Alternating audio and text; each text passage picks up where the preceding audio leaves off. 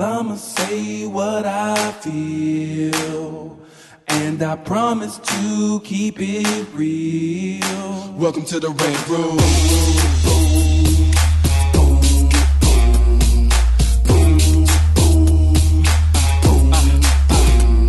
So you wanna be a rider, well you gotta be a rider till your fears are diminishing, the doubts are behind ya. It's hard to grind and the business got me stressed in the Red Room. We let that shit up off our chest. You know the street nerd has got no time for no caca. Sass in class, yes that's Mr. Bolakaja. Never have to guess when you're listening to Hilliard. He gon' bring more game than a shark playing billiards. It's all about the craft of screenwriting. It's exciting when you turn an outline into something enlightening. Your pen and words are like bullets in a gun. Write what you feel, say what you want. Welcome to the Red Room.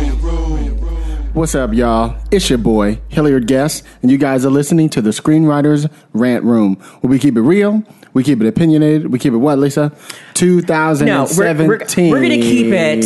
What? Will we Sharknado? Where we go? No, we're going to keep, like, we got to come up with something new and fresh. I feel like, okay, because everyone's been stealing our thunder. Yes. So I feel like we got to So it's time for them to get some lightning. Yeah, something, I don't know. Okay, we'll say 2017 for right now, but we got to come up with something. Word. Yeah, so okay, it'll come to it. Okay. If any of our listeners have some suggestions, please feel free to tweet and let us know. Y'all know how we do it on the Rant Room. On the show, we discuss entertainment, TV, film, music, culture, but our focus is always screenwriting, stories, craft, and shit like that. So y'all hear her voice. Lisa Code Jam. Yes. What's up, girl? I'm good. Yeah. I haven't seen you for a minute. It feel like it's been like 2 months. It's been a month. It's been a while. It's been a while. So much going on, but I'm glad to see you. She's been at a pool house all summer. I've been house and dog sitting and, you know, writing. I've been, and we'll have to do an episode. I was telling Hilliard earlier that I'm writing 2 books at the same time.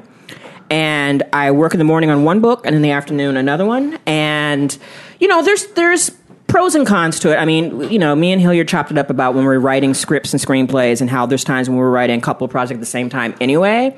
But it's a little bit more when it's a book, and I thought that it would be really easy. But I think the problem was that it's 2 different genres. Right. So my mind is having to make that shift. But it's okay. I'm working through it. So we'll have to do an episode. That's a different, when you're going from genre to genre. Yeah, and it's like, I thought it'd be easy, and I thought I was grown and I can handle it, and I realized, yeah, but thank God for Sharknado, because that was my respite that we're getting into. The joys that I live for, that my life comes down to now. Exactly. So look, if you guys are grown, let's go ahead and get it in.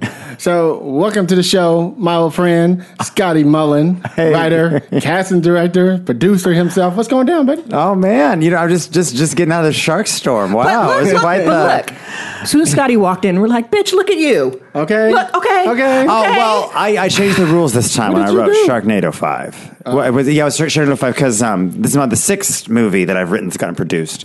And oh, my God. In 3 years. And, come on. Well, but it's something I would do is, you know, because fructose is such a great mind, at least for me, it's such a great mind burst. Right. You know, like I used to, oh my gosh, like, you know, hot tamales and all kinds of stuff. And just that would just get me bursting. So you've written a good script and then you've gained 20 pounds. Right. And I thought, you know, I can change the rule. I don't have to be the big fat writer. You know, because you always see them. They're the beard. Right. Yeah. And I thought, well, that's one way to go. Lebanon, you know. And then you see Greg Berlanti. Right. And you're like, oh, wait. Oh, you can do it that way. Right. So you can still be cute, bitch. Right. Yeah. Scotty coming in here looking like supermodel of the world. Okay. Look, I'm jealous like, now. I'm selling scripts. I'm making, you know what? I made a couple dollars. I am not now. mad. Okay. I am not mad. They gave me a half a point. They didn't tell you. So I changed that around. So I still eat, but now I do that shredded wheat. You know, like that kashi shredded wheat that's like flavored and stuff like that. Tricks my brain to think it's cookies. It's and cookies stuff like that. Yeah. So I do that. So, but I still believe in food and brain power. Good. Well, thank you. I've been noticing in the photo because you've been fucking all over the place. I've been noticing the photos like, look at this guy. He lose weight. Look at this bitch. He coming in about to do the catwalk, y'all. Like, look. Work. Come on now. I was like, work it. Oh my gosh. Work well, it. I can't take all credit for that because when you've been in the room with Olivia Newton-John, she just has powers that just immediately start to de-age you. So that is the girl secret. who's with her? That's her daughter. That's her real daughter? Yeah, Chloe Latanzi. I thought she was playing her daughter. Wow. No, that's her Chloe daughter. Latanzi. Yes. Her body was damn. Yeah, beautiful. So fun. Right. So, yeah. Okay. So, but we, But that kind of, that was just a dream. I mean, I'm still pinching myself. I watched it. They had the encore presentation last night. I watched it with some friends, and I still can't believe the people that were in this. Like I had Bret Michaels on my Trapper Keeper as a kid, and just worshipped. And if y'all missed my tweet when I saw Nichelle Nichols, I said, "Bitch, Nichelle Nichols, come on now, come on, okay." Right. I mean, I thought I was over the moon when I saw Charo. Right. And I was like, as the queen, as the queen of England. Yeah. And I was like, okay, they can't go any higher than that. Like, come on. Like, my 70s child, my inner child, Love Boat feels, 70s variety show. Like, my feels were in the air. And then there's like Nichelle Nichols. And then, of course, it's like, y'all. You were not even ready. I was not ready. I was not ready. Yeah. I don't know how much wine I spilled. Because because one of the things I do when I watch Sharknado, I play a drinking game. So when any of the characters say Sharknado, I take a sip. Oh, God. So you fucked up. So I was toasted. I was toasted. So and then it's either Sharknado or NATO, no, right? It's like I think it's called NATO something, because then after that I had to go see Game of Thrones, but it was just like after that it was like so much stuff, and like literally I'd be sitting there and some other celebrity pop. I'm like, you didn't bring that person in here, so it was so much fun. This is such a dream, such it was really really fun. Yeah, I'm still and I'm sad I didn't know that was Scotty who wrote that, because usually when it comes out I like to see who the writer is, usually what's on their Twitter feed, what they've written before, kind of get a nature of so I couldn't find really anything who the writer was, and I'm like, okay, well, all right, no big, well, it's about the stars in a way, the sharks are the stars, I'm not going to worry about that. And it wasn't until like literally I think it was like 2 days before the premiere that you tweeted me and said, hey, so we're going to have Scotty Mullen come back in the show. I'm like, cool, yay. And then he was like, yeah, he wrote Sharknado 5. And like there must have been a silence. There was like a silence on the phone, and I finally texted back. I was mad. Hey. I'm like, how am I just now learning this? Why did you hide this from me? I thought you were my brother. So I was thrilled. So it was like the extra thrill of not only watching it, because people who know me and follow me, I love Sharknado, but to know somebody whose work that you really enjoy, that they wrote that. So it was kind of a double pleasure of like, yay, Sharknado, and like, oh, look at Scotty go. Like, bitch, what is Scotty going to do next? What is he going to do next? Well, speaking of next, so here's a cool thing, Scotty, and we'll let you speak in a moment, whenever I feel like letting you speak. I love it. No, I'm enjoying the ride. But here's a cool thing is, you came on, I think you had your first movie. It was when we were on the other podcast. Yes. A lot of people don't know we had that other podcast before we started this one. Now we're like 160, almost 170 episodes. We did 10 episodes on that one. And you were on that old episode. Yeah, my first one, Zombie Stoner. Right. Yes. The Zombie Stoner, yeah. Yes. And just to see the progression, 3 years later, to see where you are now, and now you have 5 movies in the can, and another movie about to come out, probably 2 or 3 more. No, real funky. And so you know what I mean. Just to hear that is just, it's inspiring. You it know really what I mean? is To know that you can come here, bitch, and you can succeed. Yes, you found a lane. And the lane that works in your genre and your voice, which was the most important. Because he's a little out there. Right. And I mean in a good way. Yes. You have that silly personality. You're bigger than life, and it shows on the page. You know what I mean? So congratulations to you. Oh, thanks. Oh, yeah, I'm just over the moon about. I mean, I just thank God for those guys at the asylum and the chance they gave me, and really pushing me, and all the opportunities they gave me, and it's been like a crazy, like, it isn't like Chino State, like the crazy party school. It's like spending 4 years at Chino State, just having so much fun, and they gave me another career as a casting director as well. That's made me a better writer, right? Because but I can tell you more about that. Yeah, we want to talk about that. So, what do you want to hit me with first? Oh my God! Go ahead, you start. No, I was just going to say, okay, so for those of you who are not familiar with the Sharknado world and the craziness therein, that'll give you some context. They may not have seen it, but the bitch has heard of it. To give you the context so that because we're talking about Scotty's voice, it's a very distinct voice and it's a very distinct. I don't want to pigeonhole Scotty, but it's like it's really hard for someone to do like horror sci-fi with humor. Can I interrupt you? And do it well. I was thinking about it last night. I was like, it's kind of Rocky Horror Picture Show without the singing. If you will. Yeah. You know and it was like, because one of the things that, on social media, on Twitter, there was a trending hashtag that was talk about your unpopular opinion. And so I had tweeted out, I said that Sharknado is the new Toxic Avenger. Right. Because if people aren't familiar with Toxic Avenger, and that whole crew, shout out to that whole crew, folks, and who do those productions, who saved my life in the 80s, who made life getting through junior high and high school during the 80s was difficult enough, but to have those type of movies that just make you laugh and make you feel good and have heart, you know. And I said that they are, you know, Sharknado is like the new one of those. Like if people are familiar with Toxic Avenger, they'd know. But Sharknado itself, basically, if you watch the Sci-Fi Channel, the Sci-Fi Channel is really great. We call these, one of my friends, Phyllis Carr. Hey, Phyllis, when I would come to LA a lot, or she'd be in town, and I'd go to her apartment, hang out, we would do something called after writing and hanging out, bitching about Hollywood and writing. On Sundays, we would watch the Sci-Fi Channel because there's always, we call them the Sunday Cornies. Oh, okay. And it's the Sunday Cornies because of this. But corny in the good way. Because it'd be like Sharktopus. Yes.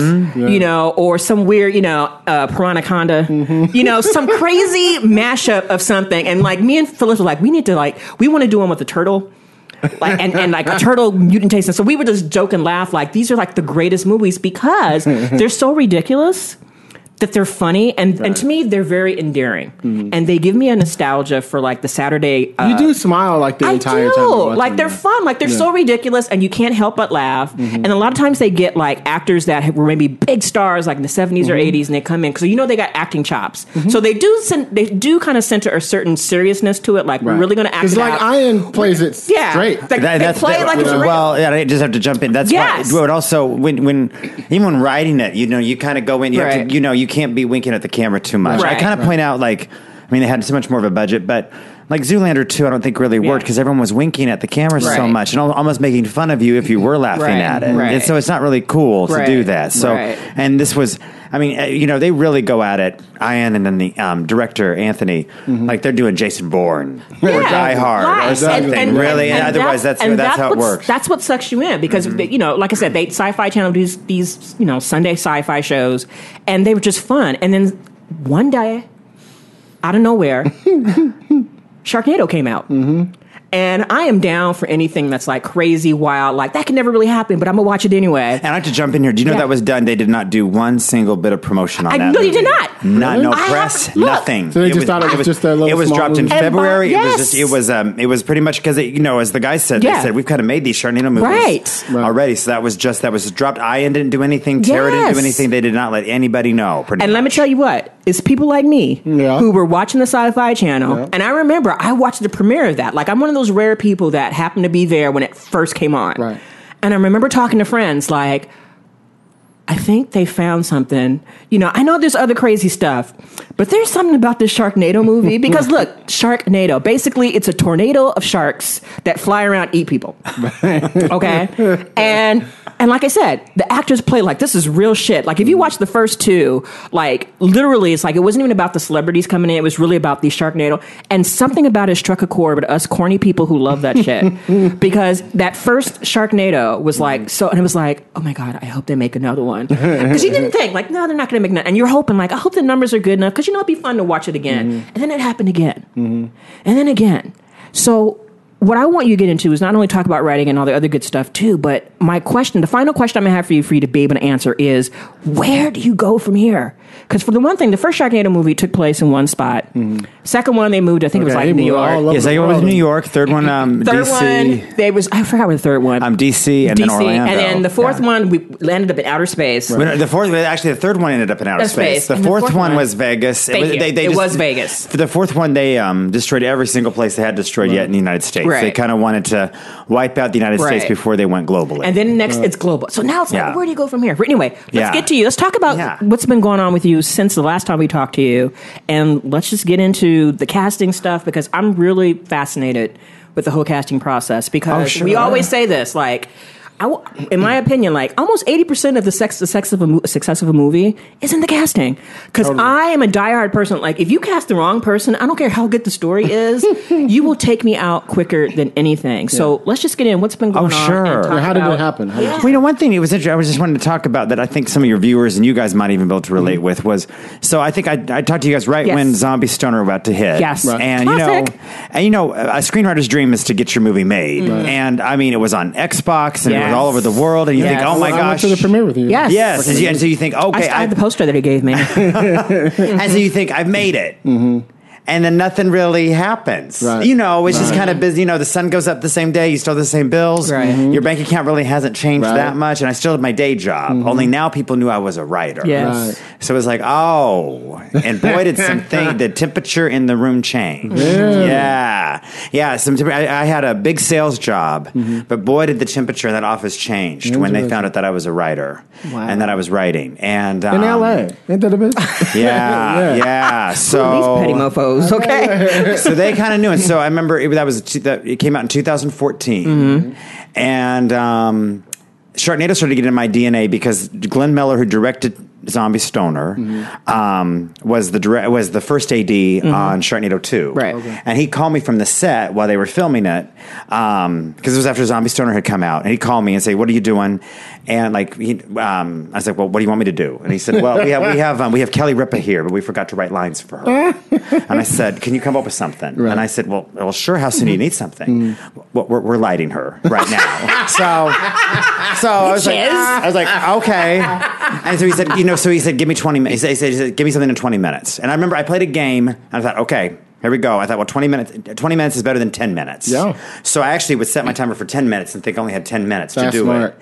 And then you just give options, and you don't judge yourself especially when you're doing a joke. You don't have no time. Right. You don't, because you have to give them something. Right. You have to put something down, even if it's awful. Right. And usually when you think, sometimes I challenge myself even to write the worst thing I think I can think of, because that takes away the judgment, and usually that turns out to be pretty good because it frees you. Right. So he would call me, and some of them they used and some of them they didn't, but that was fun.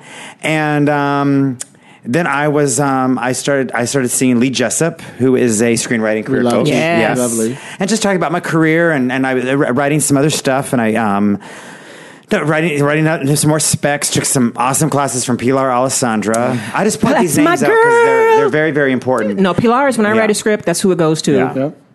I would say to new screenwriters. The way we teach is Pilar. Yeah, especially Pilar. If you guys are listening, there's three resources. Pilar Lee, and then also screenwritingu.com. They have an amazing 6-month course, the Pro Series. Yes. It's an online course. Some people don't like it because it's automated, but you have to if you want to be a writer, you have to automate yourself. Yes. So I swear by those three. There's some resources. So then Sharknado 3 was coming around, and one of my very best friends, Dylan Vox, he was the line producer on that as well. And he called me and he said, "Listen, you used to be a publicist." And I said, "Yeah." And he said, "Well, we want to get Ann Coulter to be the vice president, but we can't find her. Can you maybe help, or do you know any publicists that might know her?" So I kind of got him in that direction. Gotcha. Right. At the same time, my bosses, they were just really getting. I remember they watched Zombie Stoner in the office and kind of made fun of it, and that was very odd. It felt very weird. It was like, okay, this is just, and then one day they brought me on and just fired me and said, "Get out." So yeah, I was like, okay, and I remember I called. I said, "Dylan, I just got fired," and he says, "Oh, thank God. Really? Can you help us do some more casting?" Oh, so really? Sharknado was waiting there for me. Interesting. And they said, "Listen, See how the universe works? See how the universe works for you. And he said, "Listen, we will pay you." And then I talked to David Michael Latt, who's a partner at the Asylum. I met David before. He's a cool great. guy. Mm-hmm. And he said, "Listen, we will pay you per cameo that you get locked in." And I won't say, but they kind of ranged it like A, B, C, all that kind of stuff. And it gave me an excuse to call all of these heroes I had growing up, like Bo Derek and Jackie Collins and Mark Cuban, and got them in. And I got to be on set with them, and that was so fun, and really became like my authentic self. And their casting director at the Asylum then moved on to another opportunity, and David Michaelette said, "Listen, would you like to be our casting director?"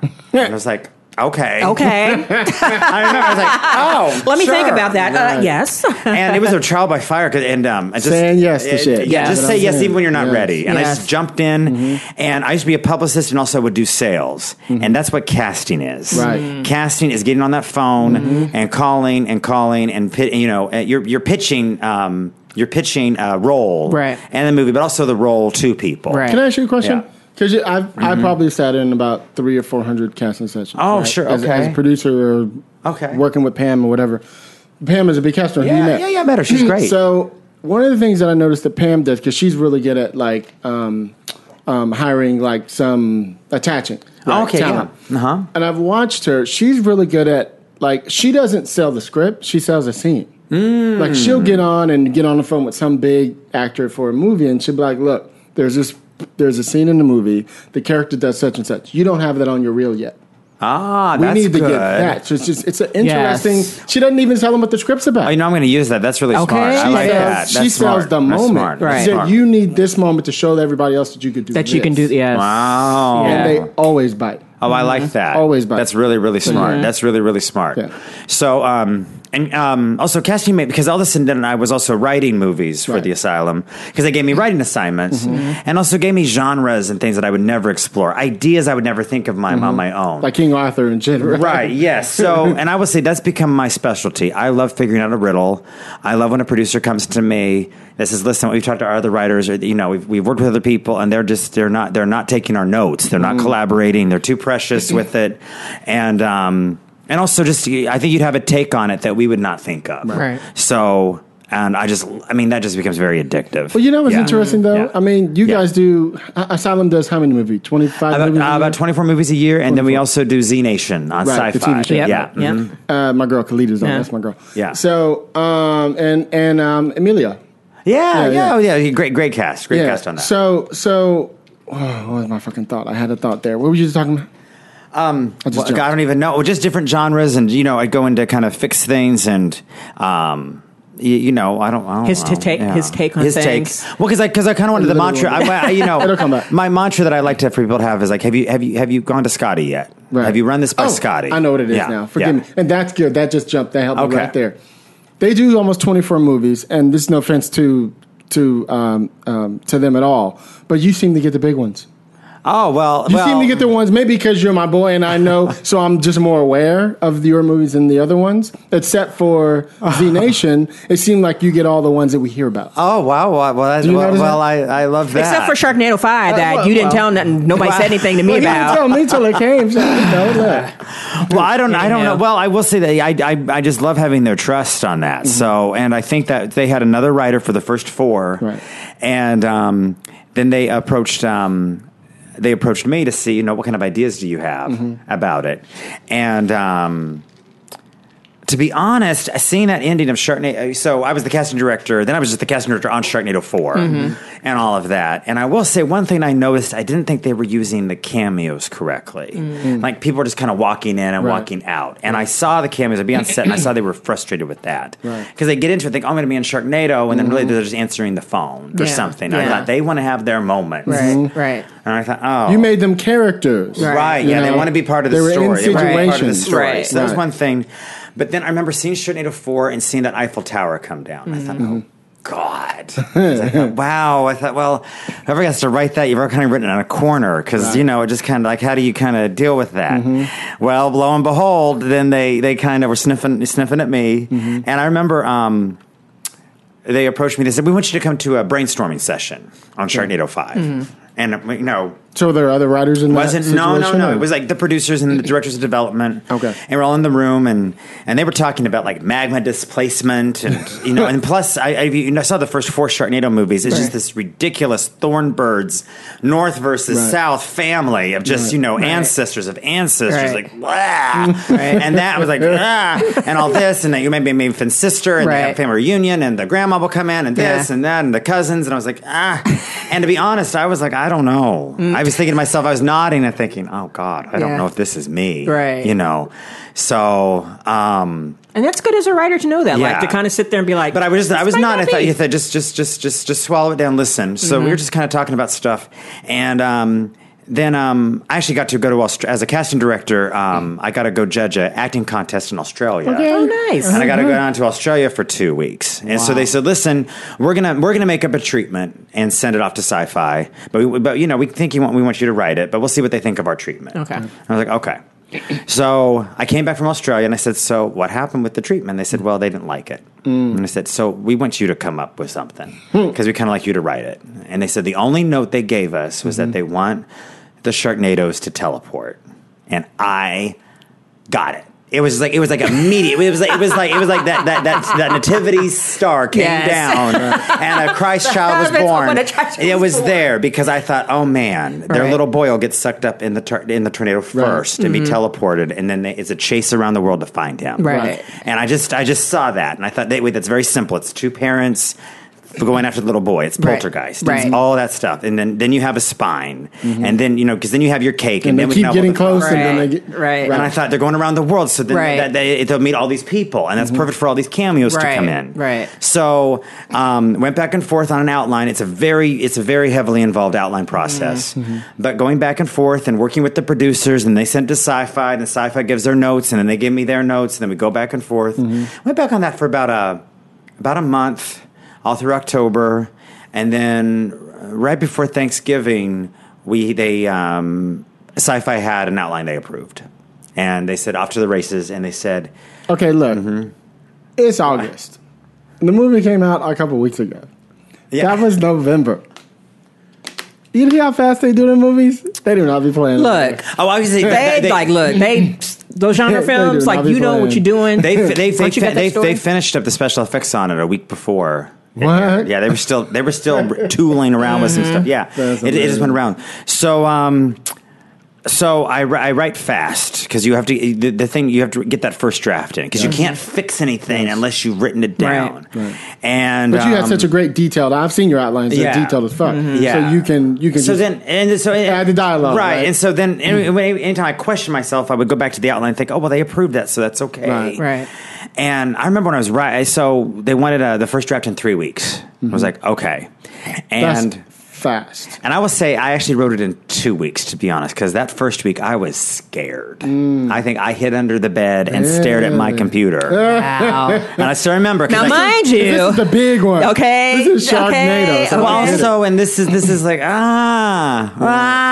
it's like big. And I remember my friend Delandra Williams, who's an amazing writer. She's also one of the writers on Z Nation and writes all kinds of wonderful movies. She's great. You should have her on. She's really good. Hook me up. I called her and I said, "Oh God," because she's the girl I would call whenever I was like, "What am I doing? What am I? This kid, And she said, "Listen, they hired you. They didn't hire another writer." Right. There you go. I was like, "Well, should I write it like the other writer did?" And she said, "No." She says, They hired you. They want your voice. They know what you do. You write it the way that you want to write it. You just go and you do." And she says, "They'll let you know, but you just write it however the hell you want to write it." And that really freed me up. And man, that was tough because usually, in a perfect world, I like to write in the morning and then have my day. But this one, so I had to trick myself. I learned it from. I really believe in sleeping on it, like especially when I have a question about a story problem. Yes. Do you write yourself a note and then go to sleep? I do. I write myself a question. I have a question. The first time I did it, it's the only movie I got paid for that hasn't been made yet. It was a crazy movie called 1 Mile High Club. It was a crazy sex comedy on an airplane. And I had to find a way to get one of these girls to get into the cockpit to help with the plane so that she could have sex with the pilot. And I was like, of course. And I was like, how do I get? I was like, how do I get her in that cockpit though? What is something to do? Yeah. And I couldn't figure it out. And I remember I slept on it, and then when I woke up, I took like a 15-minute nap, and I thought, oh, she becomes an emergency stewardess. And I thought, that's what it works. I mean, that sounds odd, but then that's when I was like, I would have a little, I always have my little pad of paper. Yes. And then right before I'm about to drift off, or right when I wake up, I'll come up with the solution. Right. So I highly recommend this ties into what we were talking about when you writing 2 or 3 things at once. Yeah, your subconscious works and stuff. Because I do that too. But here's the thing: I don't just ask for subconscious. I ask God and the ancestors because I'll be thinking about it and I write it down and I put a piece of paper. I put some sacred water and I put it under the bed and I put the note under the bed and I leave. Wow. Yes, and then I have my Haitian. See, I sit in here. Rum. My timer's on every 45 minutes, and I do push-ups. I have an ancestral shot glass, and I pour that, and I say, whoever is listening, God, the ancestors, whoever, subconscious, hook me, because literally it does. Because sometimes you relax and it frees you in your subconscious, with your dreams and things like that. It kind of works its way through. I know that Ray Bradbury did that a lot too, and the idea of whenever he was stuck or something, a story idea, right before he drift off to sleep, he'd write a question and think about it, and usually whatever the story problem was, it would come to him, and he would work on it. It'll come to you. That's amazing. I sincerely believe in that because a lot of times you get so caught up and stress, sometimes it's just easy just to write the question down and let your subconscious handle the rest of it. Yeah. You know? Fashion designer Tom Ford does the same thing. I guess he takes 3 baths a day. Really? And so, he's doing that same kind of thing. 'Cause you have to relax it. You have to clear your mind. You can't just strangle the story to death. You have to let it breathe and molt and shape and fly. So and it's just like when I posted up on Twitter with one of my favorite books by Thich Nhat Hanh that talks about walking, like walking meditations. Like a lot of times if I've taken a break, I like to go take a little walk. Because some of my greatest ideas is like my early morning walk or my evening walk. And it's just kind of and the greatest ideas just come to you. And sometimes I just have my phone, I press the recorder like, before I can capture it, I'm walking, right? It just helps relax. It's just something about getting away from the page, that subconscious, you're doing something else, and it just comes to you. Well, it's funny because we talk about it all the time.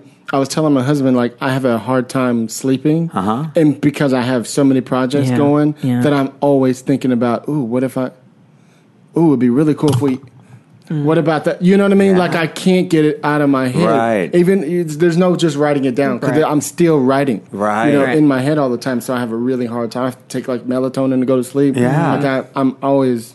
Yeah. But Also, music helps tremendously. Oh my God, I'm sure you guys probably make I playlists make a whole for all playlist. your stuff. Yeah. Yeah. So, and this one was really fun, it's still one of my favorite. I remember one of my favorite.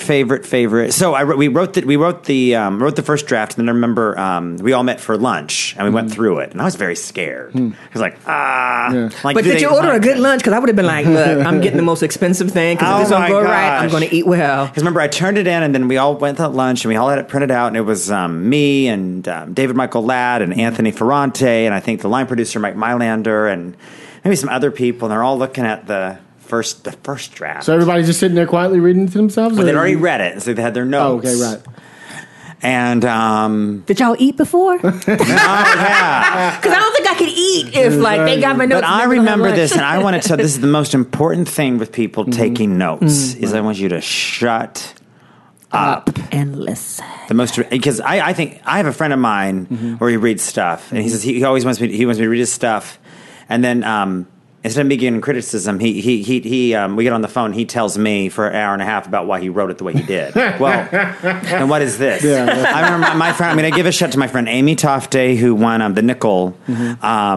She told me, she says when somebody's giving you notes, I want you to see the bottom of your head and you just writing. Yes. Right. She says, I don't want you just nod, and you need to take it in. Right. So I remember they were going through. Then also because I remember my goal with this one was to make it the most amazing amusement park ride around the planet and entertaining. Right. Entertaining. So there's taking all that in. But there was one thing that came in. It was about Australia, because it was like, well, we want to do something fun with the Opera House, and I don't know who said it, but they said maybe the Sydney Opera House is a battle station. And wow, I just secret battle station. I was like, "Are you kidding me?" And I just remember, I just saw that scene, and I thought, "Oh my gosh, it's going to be so cool."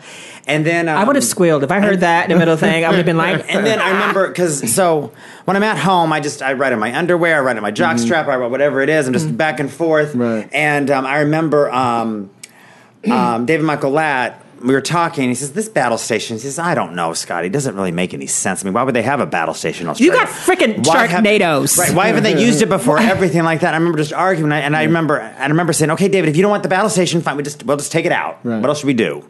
And that's the best way to kind of you're just fine. Just take it off the table. Right. And he's like, "Oh no." So just trying to find the logic of a battle station. I was like, But I'm so proud of that part, and it's one of my favorite sequences in the film is the Sydney Opera House that turns into a battle station with Olivia Newton-John commanding it. So I mean, come on. So that was fun. But I'm kind of getting ahead of myself.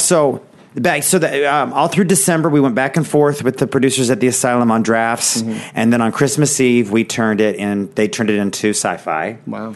And we waited for notes. And like a week went by and no notes, and a second week went by, and we're like, oh God! And we're like, wait, there's no notes. And then they came back with some notes, and they were happy with stuff, and then so I got pretty much it was like about 3 pages of notes, and you just kind of go through the easiest ones you go through first, and the others just keep opening up your mind about different stuff. I was very excited because they wanted a blimp, and which we turned into a steampunk submarine, Yes. which was so fun. Yes. So then I worked with the producers on their notes too, and then I turned in another draft to Sci-Fi, and they said, "Listen, we just have how much time did you have to do that? Another 2 weeks? No, that was a week. That was like 5 days. You just do it. You just go in. I've been telling folks you they got to work on their speed. You just do it. You just do it. You just do it. You just do it. So, and then after the second pass, they said, "You're ready. This is locked. Wow. You're ready to go." And so this is great. Okay. So something that happened while I was getting these drafts, I said, "Listen, guys, I can't cast this movie and write it at the same time. Something has to go out of my mind." And they said, "No problem. We're going to get a UK casting director, and then we'll get you some help here." So then I could just stay home and write. So the draft was the script was now locked, and we had 3 weeks to go into production. Jeez. And I said, "Okay, who's in the movie?" And they said, "Wait. Just from the fan point of view. So when you're writing it, are you already writing in your head the celebrities you want to be in it, or do you just write the characters and you're like, this might be kind of like the person so you don't ever put the character's name. You just create like the character, and then you guys because fit it you in. have to keep yourself open to surprise. The only ones I did was Olivia and her daughter Chloe. Okay. That was my dream, but I knew them well because I'd already had worked with them before and. Spent Thanksgiving at Olivia's house and all kinds of fun stuff, which I just have to show off for a second. I mean, it was amazing. So I'd become friends with them. So that was the one thing I thought. Oh, I bet I can get them. I bet they'll want to do it. He's one of the kids in Xanadu and stuff. Xanadu memories. Yes. Hey. So that was the only one, but everything else I kept open. Okay. And I think originally we had 30 cameos written in there. Okay. It became 82, but there were 30 in there originally. So then it came time, and I was like, "Okay, who's in the movie?" And they said nobody. And I said, if y'all can see Scotty's face right now. He's like, that means I got to cast it, don't it? So we jumped in and got on that phone and called. Now, we had a couple people that had reached out that we knew that wanted to be in it. Like, for instance, Olivia and then Margaret Cho and some people like that. Right. And basically with casting, a lot of times people don't know that you want to have fun. It's like throwing a kegger. Mm-hmm. And people don't know you're having a kegger unless you invite them. Right. So a lot of times you're just going, "Hey, we're doing Sharknado 5. Who'd like to be in it?" So a lot of people will then come to you, and like Tony Hawk, right? And so with Tony Hawk, then we had to add the skateboarding scene. So that just kind of opened up and find out who wants to be in it. Bring in the Hawk. Okay. Yeah. And then also just kind of getting your fun wish list of people, because you can pretty much ask anybody you want, like like Abby Lee Miller and all kinds of fun stuff. And so it just kind of started to come together. Is that the one from Dance Moms? Yeah. She actually had one of my favorite cameos because you let her kind of keep going and you didn't see it coming. All of a sudden, she was like in the middle of a sentence and bam, she was gone. And she said her tagline, "Everyone's replaceable." Yeah. I have to know. Did Dolph Lundgren call you, or did you call him? And he can still get it. He still looks good, doesn't he? I will say this: when I saw Dolph, I just had to say, "Dolph, listen, I don't make anybody uncomfortable, but thank you for making Masters of the Universe. Because of that movie, I got through puberty." And watching Dolph Lundgren blush was, I call that was a little trick. Let me tell you something. One of the nicest guys on the planet, just so fun, very, very smart in his career. He is the #1 video on demand and DVD star on the planet. I know. Wow. On the planet. And he has a very good team, and they've been everybody's like, "Dolph, like, oh gosh, is that going to be like not a diva at all? Didn't have a crazy entourage.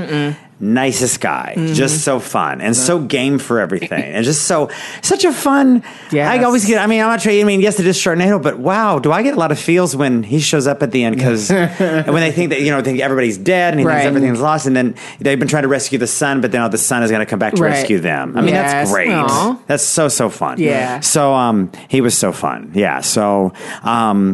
It always the one thing about casting, especially Sharknado, and kind of talk about the people that you think would love to be in it, like Morgan Fairchild, Weird Al Yankovic, are like they treat you like you're Julia Roberts trying to shop on Rodeo Drive and Pretty Woman. Yeah, but then you have Tony Hawk and Dolph Lundgren and Margaret Cho and all these wonderful Olivia Newton-John. So it's just weird. People but it's just like throwing a party. Yeah, either people totally want to be down with you, right? And say, "Listen, I got a keg and I think I got some cool stuff and there'll be some cool people there and and the other stuff." So I'm very also proud of the Sharknado series just because very, very, very strong female characters. Yes. If you noticed, very empowering. And let me just say, one of the things I love about you, Yeah. and I can't say because I haven't watched like 900 million of the sci-fi shows, Yeah. or even the shows you guys do, but what I notice that you do, you bring in diverse cast. Oh, yeah, absolutely. Like crazy. Yeah. I mean, it's since you've come on, it's like faces are Yes. everywhere. You know what I mean? Yes. I tell you like who can play the part. Right. You're not like, well, and I will say that's the partners are amazing. They don't care. I mean, besides just racial, they also do not care if who is out of the closet, who is gay, who is this, who is that, everything. Also, who is a crazy conservative and who is a crazy liberal. It is open, and I will say that's what makes the Sharknado film so great is that everybody can really just play together in this world. So it's just really, really, really fun. But what other film are you going to have like Greg Louganis plays a villain? I mean, it's great. And he had so much fun. And his team told me, they said he never gets asked to do stuff like this. He always has to be the diving coach. Right. And you're going to have him get into a big fist fight with Ian Ziering over an artifact in Rome and go through a car chase through a tornado. And we had the premiere in Vegas last week, and he came out for the premiere and was just beaming and so happy because it's like you like get to be like your crazy kid again. On the playground. Only, there's a $3 million budget. I mean, it's just like you said, the way you describe it, it's like coming to an amusement park. Like a lot of people don't understand. Like a lot of my friends who there's a couple of them for the first time who watched Sharknado for the first time, and they keep acting like, what is it about it that makes you keep wanting to watch it? And I said, I can't even describe to you. Just something happened. I think the way you said it, it's like going to an amusement park. And then you never know who's going to show up. And when they do, you're happy to see them. And it's just fun, silly fun, you know? Yeah. I was watching it again. I just had it playing again last night. I was watching and I was reading. I was watching. And every time I look up, they had the pop-up. And it was like people were tweeting. Oh, tweeting, yeah. And they were like, this is my fourth time I've seen it. And I'm not even guilty of it. Like, every other time you look, somebody was like, oh, this is my sixth time. Oh, this is my fourth time. This is my third time. Right. These bitches are hard. Listen, if it wasn't hot today, I'd have on because I have my leggings, my Sharknado leggings. I would have those on and my Sharknado. And I just got some Sharknado slippers that I found. So it's ridiculous. But I love it because it's just fun. You're going to be very excited because, the guys just made an announcement. They're going to have Sharknado Live, the musical, in Vegas next year. Don't tease me. Yep. Don't say stuff like that. Yeah. Is it really going to happen? Yep. Is it really going to happen? Yeah. Hey, and I'm mad at them for Sharknado 2. I have a bone to pick because they had a contest when the second Sharknado came through. They had a contest to name it. Yeah. Oh, really? I'm mad. I'm trying to think. Mine was Deuces. That's fun. And I thought I should, because they were giving away an artifact, like they were giving away like a prop from the movie. They said whoever gets to pick the name. I think they gave away like a fake shark or something like and that. I'm still bitter over that. Oh my God. Because I felt like, as a true Blue fan, like I deserve to have that. So I thought mine should have got it. So I'm just saying. Oh my goodness. If there's ever Sharknado 6 and they have a contest, you can even send me a fake inflatable shark and lie and say that I won it. Right. Well, they did a contest on Sharknado 5 and it was I didn't do it it this time because I knew I was going to get it. I was like, no, I did it the second time and I didn't win. There's no chance I'm going to get it this time. I did like somebody came up with Cinco de Sharko and I like that. That's good. That's you. That's very me. That's very me. So I did like that. I did like Cinco de Sharko. Y'all didn't pick that? Oh my God.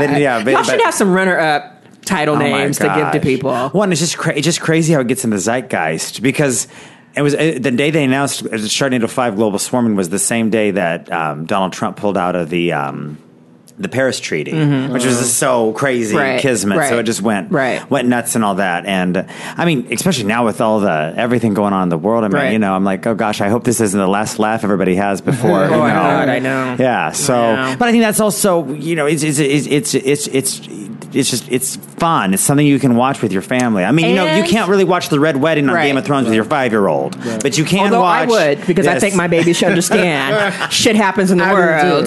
But I'm just saying, but here's another thing about Sharknado is that it really is, it's part of my self-care package.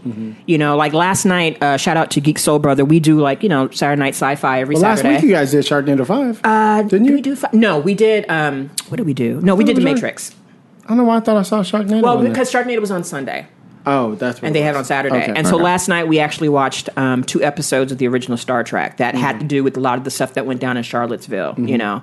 And so a lot of time that sci-fi stuff, like it was really healing. Like we were going through all this stuff and all of us were feeling some kind of way. And especially with the passing of, I think it was Heather Heyer. Yeah. That passed away yesterday, you know, and like in the tradition of like Viola Luizzo, you know, a young white woman who decided to stand up for people. And got killed yesterday. So we were all like online just feeling like horrible. And of course, you know, you do Saturday Night Sci-Fi and he picked like, we're going to do Star Trek and we're going to do some episodes that talk about getting along.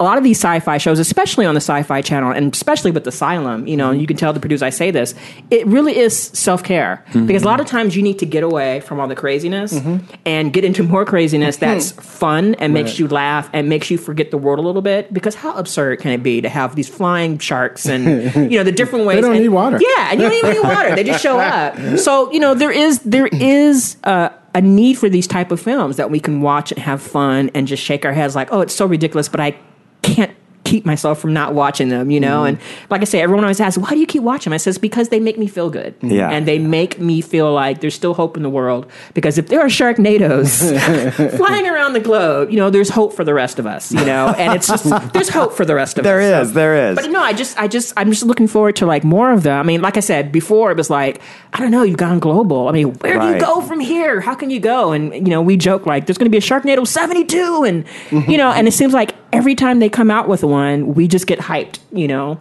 and we tell people, oh, they can't do it. What more can they do? And then it shows up, you know. So first of all, thank you for Sharknado 5. Oh, absolutely. Well, I'm just so glad. I mean, I'm just so glad people like it. I mean, I'm going to toot my own horn, but I've always been such a fan of the AV Club. Yes. Their reviews, and they just wrote quite a love letter to it. And then, you know, James Corden put his entire opening last week about Sharknado 5. Yes. And it's just like that. Oh, they get it. They have fun. I mean, that was really fun. So I was having lunch with David Michael Latt because just, you know, I'm just like, you guys have really got me addicted to this heroin kind of, because it's so rare, you know, you get to write a movie and then they make it, you know, in about a month or two, and then nobody gets to experience and then it's all over, it's trending, and then it's all over, and it's all over the globe, and and I got to be, it was so fun. I got to be, this was my 12th year at Comic-Con. And now all of a sudden he's verified and shit. You're verified now. Every time at Comic-Con, I was working as a publicist. I was chasing models around. I was doing this or doing that, and I was always like, one day, or, you know, helping people get onto the panel, right? You know, and this time I was on a panel. There you go. That was really fun. Yeah, and I just want to see. I just want to the writers that are listening out there that are frustrated or thinking about it. Just, you know, first of all, there's room for everyone. Yeah. Right. And there's room for you. Yeah. And be very authentic to yourself. And just it is a marathon, and just keep going forward, even when it hurts, because it's going to feel so much better. Yeah. Let me ask you a question. I mean, now that you have established yourself in a particular genre at Asylum, has Hollywood come to you? Well, I will say this. Like the agencies. I'll say this. I mean, the Asylum. I mean, I will be gentle with my zombie co-head. This is my movie. I will. I mean, they reinvented my life. So I will adore them till the end of time, and anything those guys want me to do, just love them. But I am definitely breaking out of my comfort zone. So I'm working with another producer. Came to me and said, "Listen, I like your writing, but I think you can do something completely different." So I'm writing and it's something I would never in a million years think I would do, and now I've fallen in love with it. But I'm writing a World War II drama. Oh, wow. It's like kind of behind enemy lines, but in World War II.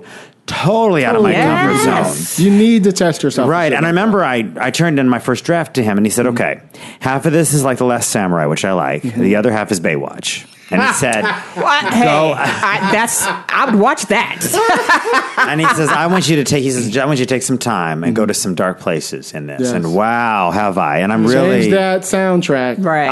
Yeah. It's all been changed. And really, you know, and I definitely feel like it's like a PhD program. I'm totally growing, and my brain's doing different stuff. But having a lot of fun. I think, you know, I was just looking at the 5 movies we have here. You know, I was really proud.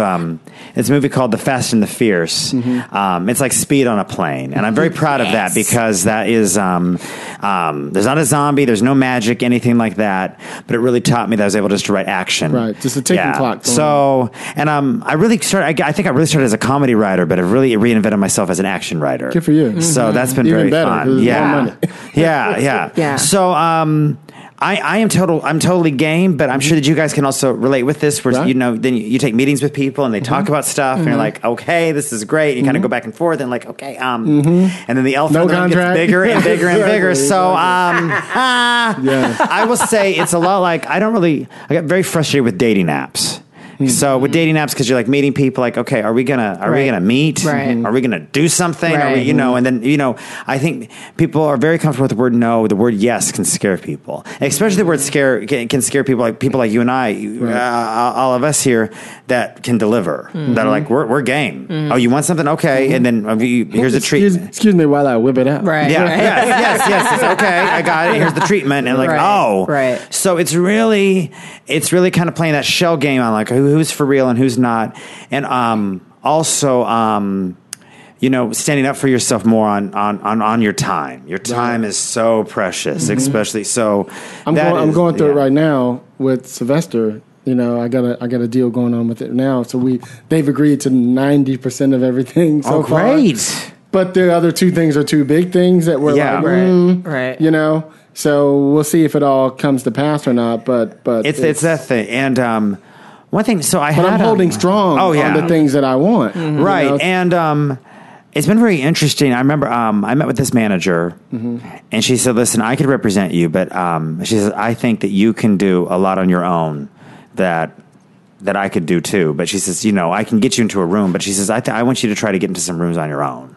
So that's interesting that she said that. And that's very, she says, because that's what, as a manager, I can get you into the room, but then the rest is up to you. Yeah. She says, but especially with the casting and stuff like that, she says, I want you, she says, you see what you can do on your own first, and then we'll talk.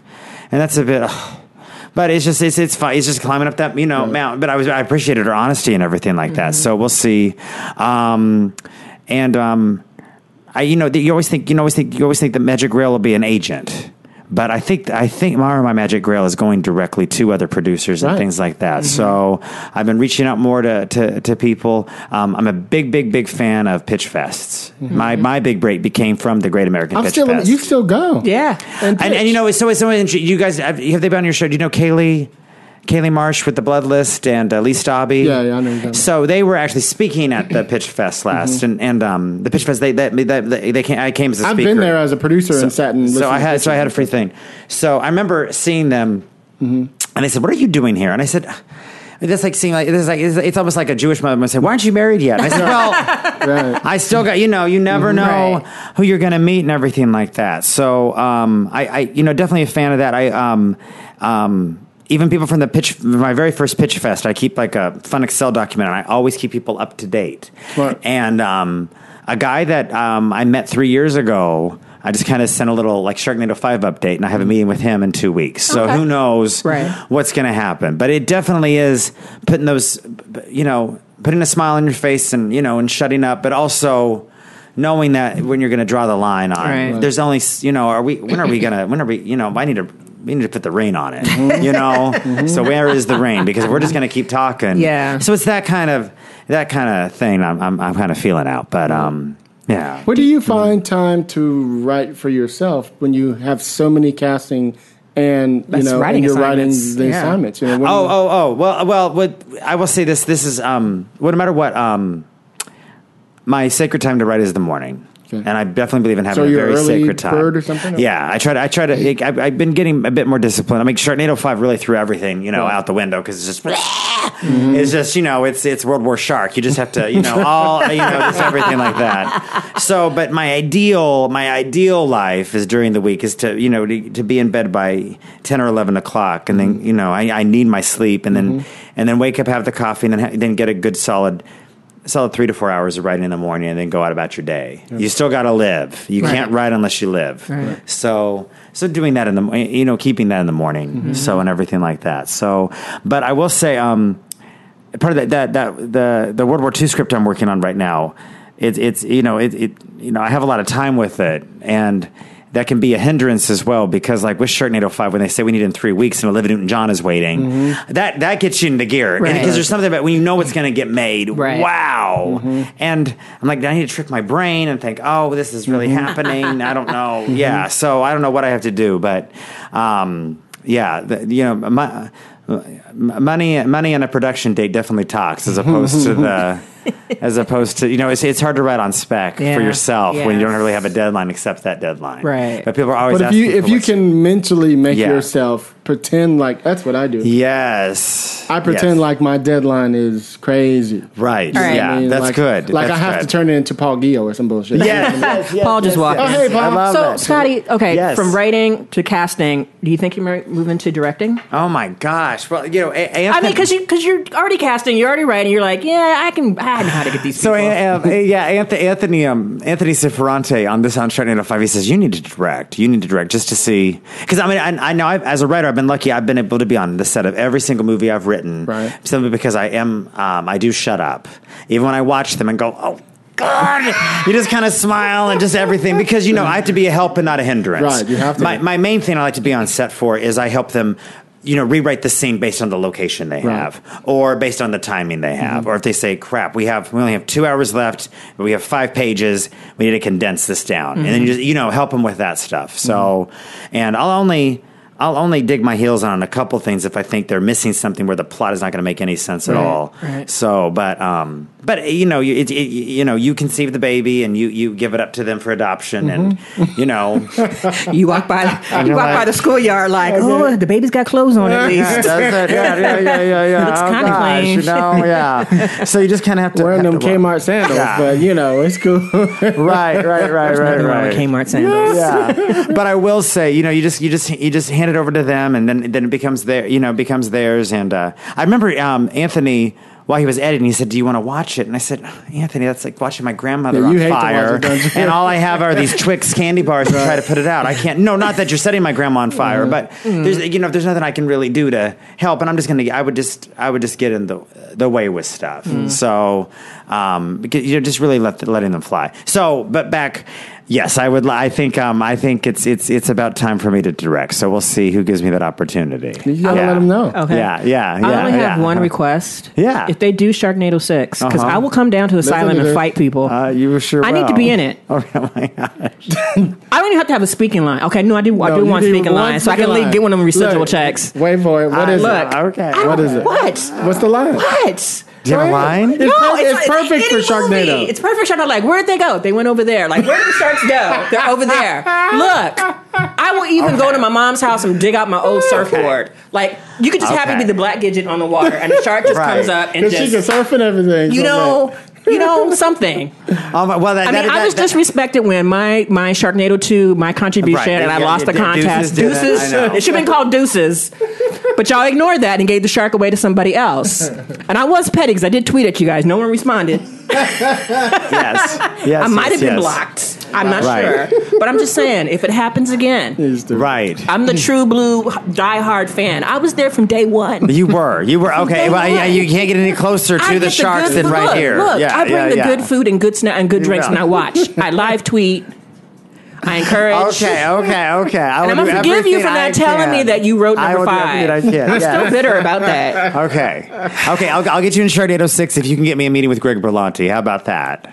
That's going to be some extra work. See, there we go. See, yeah. Okay. Hey, yeah. All right. I would say, I'll do it. I've learned. I might be able to do that. Oh wow, I love that. Yeah. Well, I mean, I see all the stuff that, I'm sure other good writers can relate with this, because you see stuff that other people are doing. You're like, oh my God, wait, that's me.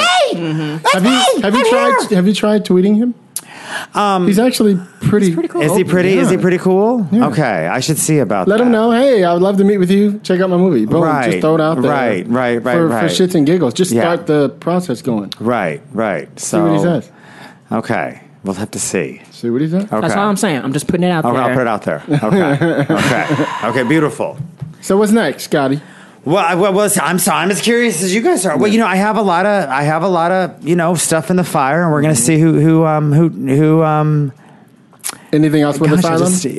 Well, I mean, who knows what's going to happen? I mean, I'm still there. I'm still casting and stuff like that. So, but my focus has been on that World War II script is so fun. Mm-hmm. It's so. I'm very excited about that. But I won't mention their names, but there's a guy that is in Sharknado 5, and we really hit it off, and we've been going back and forth on some stuff, and I really hope that happens. And some other things. A producer reached out to me about a horror film, and gosh, that would be fun. But it's one of those things I was like, okay, I hate to sound like, Cuba Gooding Jr., but well, because also this is how I'm making my living now, so, and it's, I mean, artists can relate with this because, just teaching people, no, this isn't just a hobby. This is how I make my living. And I think a better approach is, listen, you want to build a house and I'm the architect. Right. They just want to go to an architect and say, oh, listen, I'm kind of thinking about making a condo. I don't want a condo anymore. I kind of want a beach house. I don't want that, It's just really, so is just really standing up to people valuing your time. Right. And paying for it. Well, thank you for casting all the great people that were in Sharknado 5. Yes. I really like. Who were you guys most surprised about? Or was there anybody that you were surprised to see? I would have to say Charo, probably. Charo was one, Nichelle 2, and number 3 was Dolph. Because I love Dolph Lundgren, but it's like I was not expecting that. And I wasn't expecting that ending, and it was just like that was just like the icing on the cake. So I was just like, this is somebody who knows me. Right. I will say, who surprised me the most that got so much attention was Fabio. That's true. Right. And I had no idea. I knew he had a following, but because he doesn't have any kind of social media presence at all. Oh, I didn't know that. Yeah, not at all. I think now he just started to get one. Okay. But even I think that's right. When the casting, because they made the casting announcement about 2 months ago. When that was made, every headline had Fabio, and we were like, wow, boy, people love their Fabio. And the nicest guy. He was playing the Pope, for God's sake. Playing the Pope, and that was so fun. And then we brought him down to Comic-Con, and he was a hit down there. So that was just that. He goes to fun. my gym. He still looks great, too. Yeah. He's such a nice guy. Yeah. And has invested his money very wisely as well. I hear that. So, he's a good guy. Yeah. He's a good guy. And He said he turned down Dancing with the Stars. He turned down Celebrity Apprentice, but he said yes. He said because he said this is fun. Yeah, this is fun. Right. Yeah, and it's not a lot of work. So that's what's up, man. And who else is going to make Fabio the Pope? Okay, right. So that's great. Well, thanks, Scotty, man. Absolutely, I appreciate it. I'm proud of you. Yes. Thank you. As you know, I forgive you. Okay. Yeah. First of all, I didn't know until he announced it. I just happened to read the announcement before you. I think I might have saw you tweeted it or something. I don't know. I don't know. Somehow I had something out there. Yeah. Well, no. Yeah. It was just. Well, yeah. Because then the momentum got going, and they have to keep it on lockdown. Whatever. Yeah. But we're family. I wouldn't have said nothing. It was fun. But I would have kept it in house. I should be mad because he didn't tell me. How you like that? I also want to give a shout out to Script Magazine. Oh yeah, because they did a fun interview with me in there, and that was really fun. That was just crazy because I grew up reading that magazine, and then so just and my biggest advice is just write every day, even if it's just one sentence. Just write every day. Just write it, and write what you want to write. Be very authentic to yourself, and learn and shut up. Learn and shut up. That's the biggest thing. Especially take it from a guy that had the biggest mouth in the world. Paul's sitting there going, yes. Just learn and shut up. Paul just verified you. Shut up. Shut your mouth. Yes. And if you don't agree, just shut up and then find somebody else that you can scream and cry to.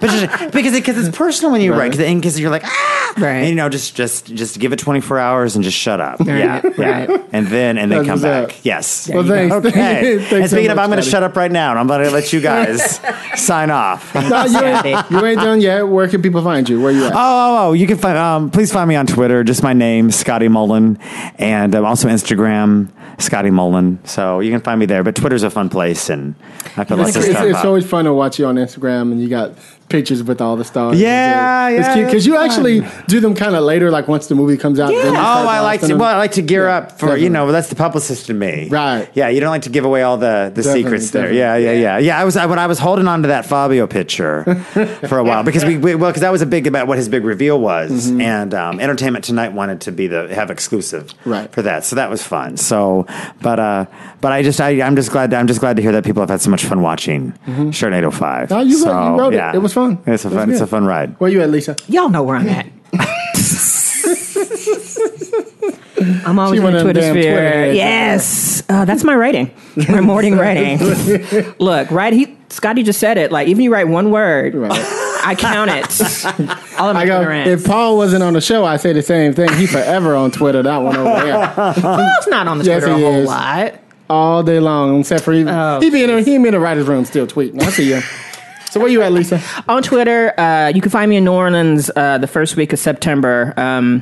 As long as it's not too flooded out down there. I got to say hi to some friends and some relatives. Okay. And, it's been flooding all summer. We're supposed to be shooting the pilot. Yeah. We can't go. Yeah. Wow. Like, I've been keeping track of that. And I'm like, because I gave up going to Helsinki to go to New Orleans.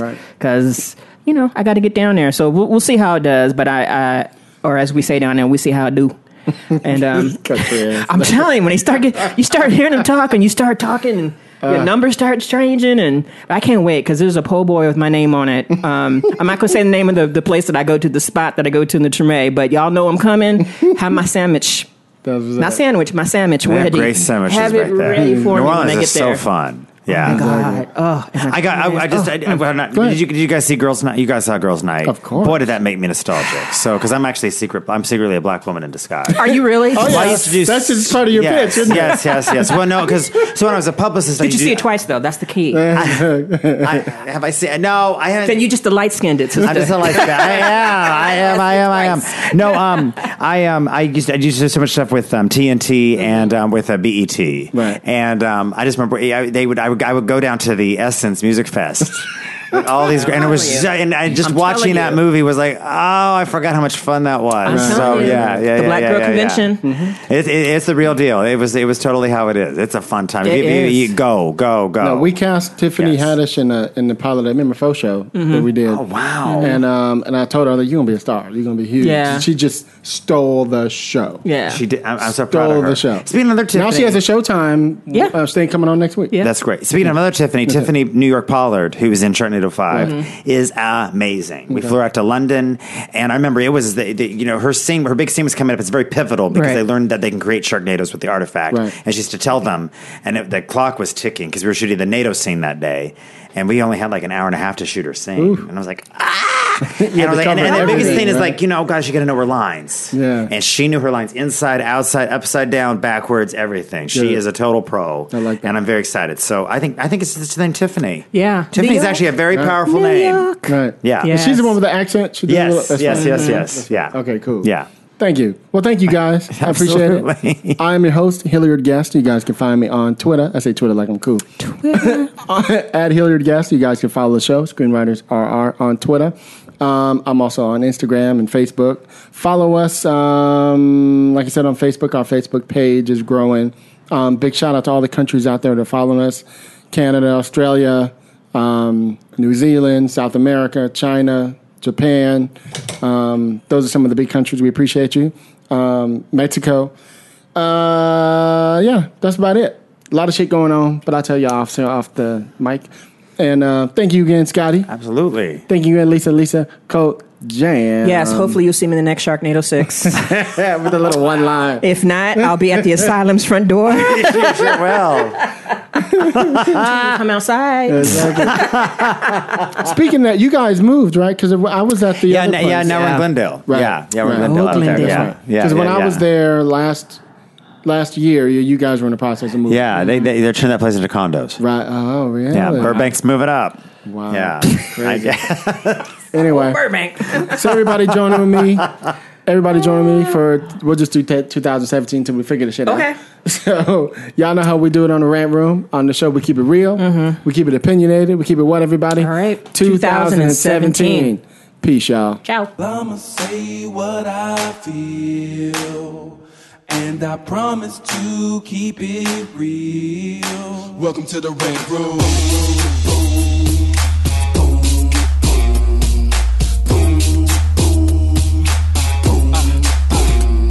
So you wanna be a rider, well you gotta be a rider till your fears are diminishing, the doubts are behind ya. It's hard to grind in the business, got me stressed in the Rant Room. We let that shit up off our chest. You know the street nerd has got no time for no caca. Sass in class, yes that's Mr. Bolakaja. Never have to guess when you're listening to Hilliard. He gon' bring more game than a shark playing billiards. It's all about the craft of screenwriting. It's exciting when you turn an outline into something enlightening. Your pen and words are like bullets in a gun. Write what you feel, say what you want. Welcome to the Red Room.